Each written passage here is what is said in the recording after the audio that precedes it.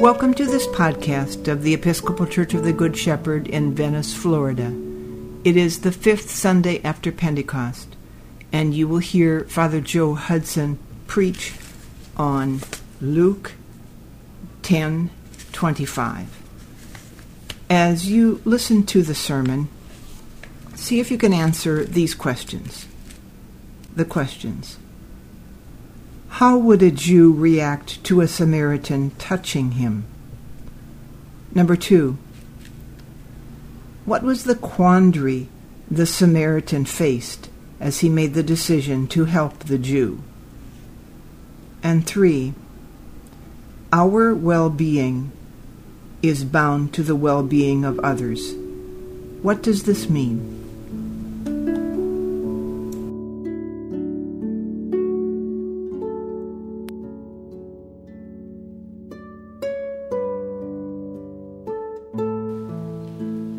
Be with you. Proclamation of the Holy Gospel of our Lord and Savior Jesus Christ according to St. Luke. Just then, a lawyer stood up to test Jesus. "Teacher," he said, "what must I do to inherit eternal life?" Jesus said to him, "What is written in the law? What do you read there?" He answered, "You shall love the Lord your God with all your heart and with all your soul and with all your strength and with all your mind, and your neighbor as yourself." And Jesus said to him, "You have given the right answer. Do this, and you will live." But wanting to justify himself, he asked Jesus, "And who is my neighbor?" Jesus replied, "A man was going down from Jerusalem to Jericho and fell into the hands of robbers who stripped him, beat him, and went away, leaving him half dead. Now by chance a priest was going down that road, and when he saw him, he passed by on the other side. So likewise a Levite, when he came to the place and saw him, passed by on the other side. But a Samaritan, while traveling, came near him, and when he saw him, he was moved with pity. He went to him and bandaged his wounds, having poured oil and wine on them. Then he put him on his own animal, brought him to an inn, and took care of him. The next day he took out 2 denarii, gave them to the innkeeper, and said, "Take care of him, and when I come back I will repay you whatever more you spend." Which of these do you think was a neighbor to the man who fell into the hands of the robbers? He said, "The one who showed him mercy." Jesus said to him, "Go and do likewise." The Gospel of the Lord. Praise to you, Lord Christ. In the name of the Father, and the Son, and the Holy Spirit. Amen. One day, an expert in Jewish religious law raised a question. His intent was to test Jesus. He asked, "Teacher, what should I do to inherit eternal life?" Well, Jesus answered him by telling a story. Here is how I might interpret that story. My name is Adam Abbas. I grew up in Neapolis on the western slopes of Mount Gerizim. On most days, if I looked east and up the slope, I could just make out the stone structure of our temple gleaming there on top of Gerizim. Our family has worshiped there for many decades. We would often ascend the mountain to participate in the regular religious festivals. Ethnically and culturally, we were descended from the various nations in this region. At one time, our land was home to the Jewish tribe of Issachar. Later, when the Assyrians invaded, they removed many of the Jews and replaced them with other conquered peoples from all over the vast Assyrian Empire. So I suppose you would say that I come from a very diverse gene pool. Well, because of our diverse racial background, we have been, in general, relatively tolerant people. However, as our land is wedged tight between the Jewish regions of Galilee to the north and Judea to the south, we have had a, shall I say, complicated relationship with our Jewish neighbors. You see, they tend to look down upon us as mixed breeds. Some would even say mongrels. They would rarely travel through our territory or even trade with us. But being a businessman myself, I couldn't afford to be particular with whom I traded. Well, recently my work took me south through Judea, Jewish territory. Well, whenever planning to travel among the Jews, I would always make some additional preparations regarding food and lodging, trying to figure out which lodgings would take me in, being a Samaritan, and what markets would allow me to restock my food supply. Well, everything on this particular business trip began relatively smoothly, with the obvious exception of an occasional Jewish cold stare or off-colored joke about my Samaritan people. As my business was winding down, I had a few final stops to make down along the Jordan Valley, beginning at Tanis on the outskirts of Jericho. The road down to Jericho always put me on high alert. It was a rocky, windy path, and there were many outcroppings and nooks and crannies along the way where bandits were known to hide in wait. So I kept my purse tight to my side.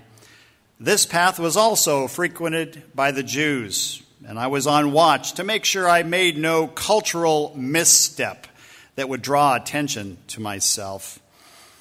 I still remember that day vividly in my mind. It was warm and clear. I had passed a small inn where I stopped for a drink and to take the weight off my road-weary feet before beginning the long, winding descent towards the valley floor. 30 minutes had passed. A few travelers were moving up westward in the opposite direction, while some were descending just ahead of me towards the valley to the east. I was turning a bend in the road to the right when just ahead I saw a dark lump of something that didn't seem to belong, just off the right side of the road. I wondered if it might be some large dead animal. As I approached, I could just make out the form of a man. He was barely moving. I could hear him moaning. I saw cuts and blood. Somebody had waylaid this poor stranger. I was nervous, wondering if the culprits might still be lurking somewhere nearby. Should I keep walking, or should I risk it and stop to help? I made up my mind and bent over to turn the man over gently and carefully onto his back, and as I did so, I was shocked to see the unmistakable face of a Jew. Instantly, I recoiled, removing my hands. I knew that any Jew would be furious with a Samaritan touching him. And quite frankly, I wasn't too excited with the prospect either. I also wanted to avoid the disapproving stares of any other travelers passing by. And yet, this man, crumpled in front of me, needed help, and no one else seemed to be stopping. In that moment of indecision, I heard a commotion behind me and just up the road. I turned and glanced back. There, descending the path, was a small group of Jews. But not just any Jews. I noticed the unmistakable robe and headdress of the temple religious authority. This was a priest and his assistant. As I watched the priest's face, he seemed to notice the crumpled man on the road, which elicited a look of deep compassion. And yet his compassion quickly turned to concern and then to revulsion when he spotted me, a Samaritan. He quickly turned his gaze back to the front, and the group picked up their pace and moved on. As I knelt there, pondering what to do, seconds seemed like hours. If I helped this Jewish man, I would miss my business appointment, losing out on some necessary income for the family. And besides that, if I reached out to care for this man, my touch would defile him. And yet, if I did nothing, he would surely die. And then again, what had the Jews ever done for me or for my business interests? All they had ever shown me was indifference at best, or at worst, outright rejection. But still, my conscience would not let me turn away from this man in grave need. Well, business deal be damned. In that moment, the cultural and religious differences between us meant nothing. My mind was made up. I reached out and carefully removed the blood-soaked clothing that had congealed to his skin. I grabbed some wine and strips of cloth from the bag on my donkey, cleaned the wounds as best I could, bandaged him up, placed him on the donkey, and returned him to the inn for rest and healing. Well, as Jesus told this story to a devout Jewish lawyer, he concluded by saying this: "Which of these three do you think proved to be a neighbor to the man who fell among robbers?" The lawyer said, "The one who showed him mercy." And Jesus said to him, "You go and do likewise." The man had asked Jesus what was required in order to have eternal life. Jesus responded by telling a story of a Jewish man battered and near death lying alongside a road. And who should come along to care for this man? Well, the obvious answer would have been a fellow Jew. But no, Jesus turned the story radically upside down and inside out. He said the one who cared for the beaten up Jewish man was a despised, hated Samaritan. It was a Samaritan who, in mercy and grace and compassion, went way out of his way and way beyond his comfort zone to care for this Jew. Jesus had turned what was considered appropriate social relationships on their head. He was saying, any person in need is your responsibility. Another way to say it was that we are our brother's keeper, our sister's keeper. Bishop Jake Owensby explained it this way: we are responsible for the well-being of our neighbor.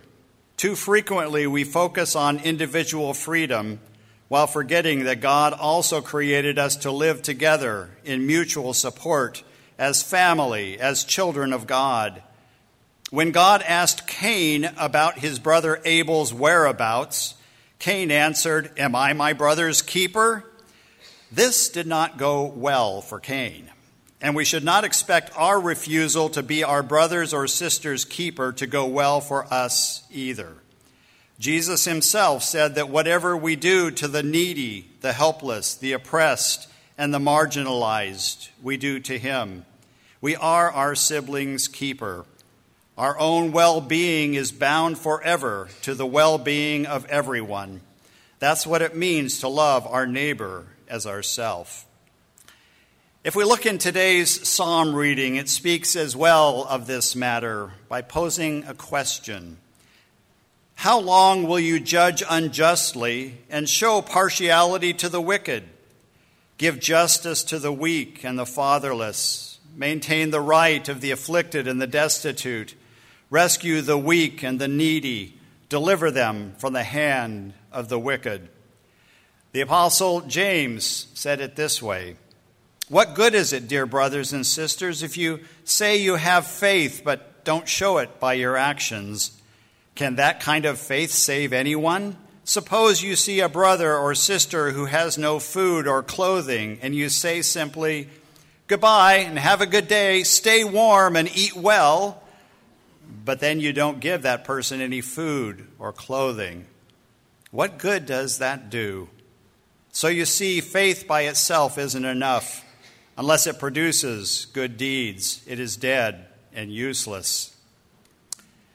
As followers of Christ, you and I are our brothers and sisters' keeper.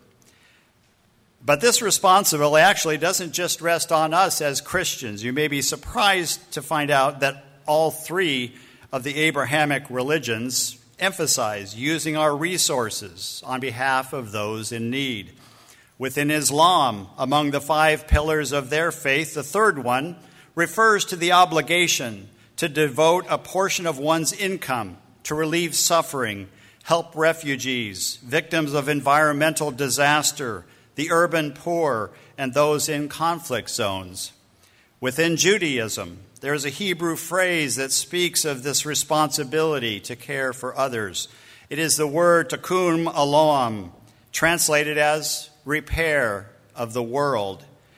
There is a story in Judaism of the divine light contained in a perfect whole world, but the world was broken and shattered into a multitude of pieces by sin.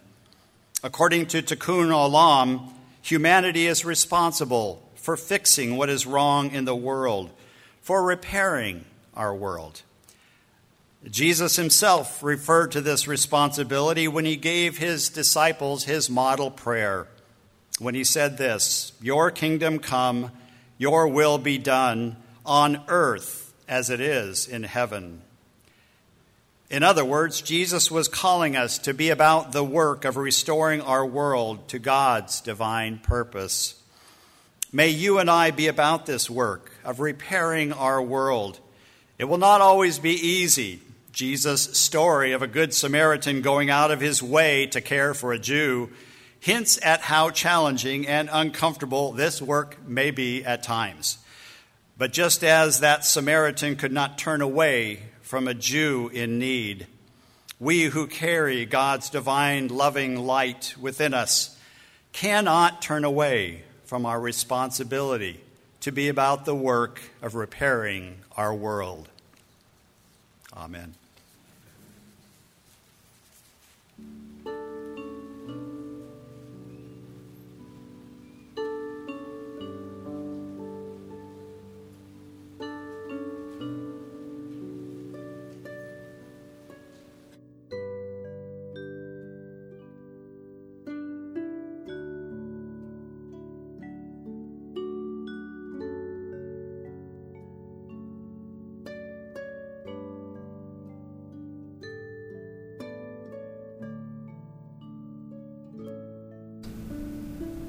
How would a Jew react to a Samaritan touching him?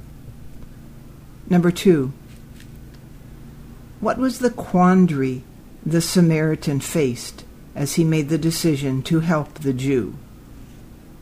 And 3, our well-being is bound to the well-being of others. What does this mean?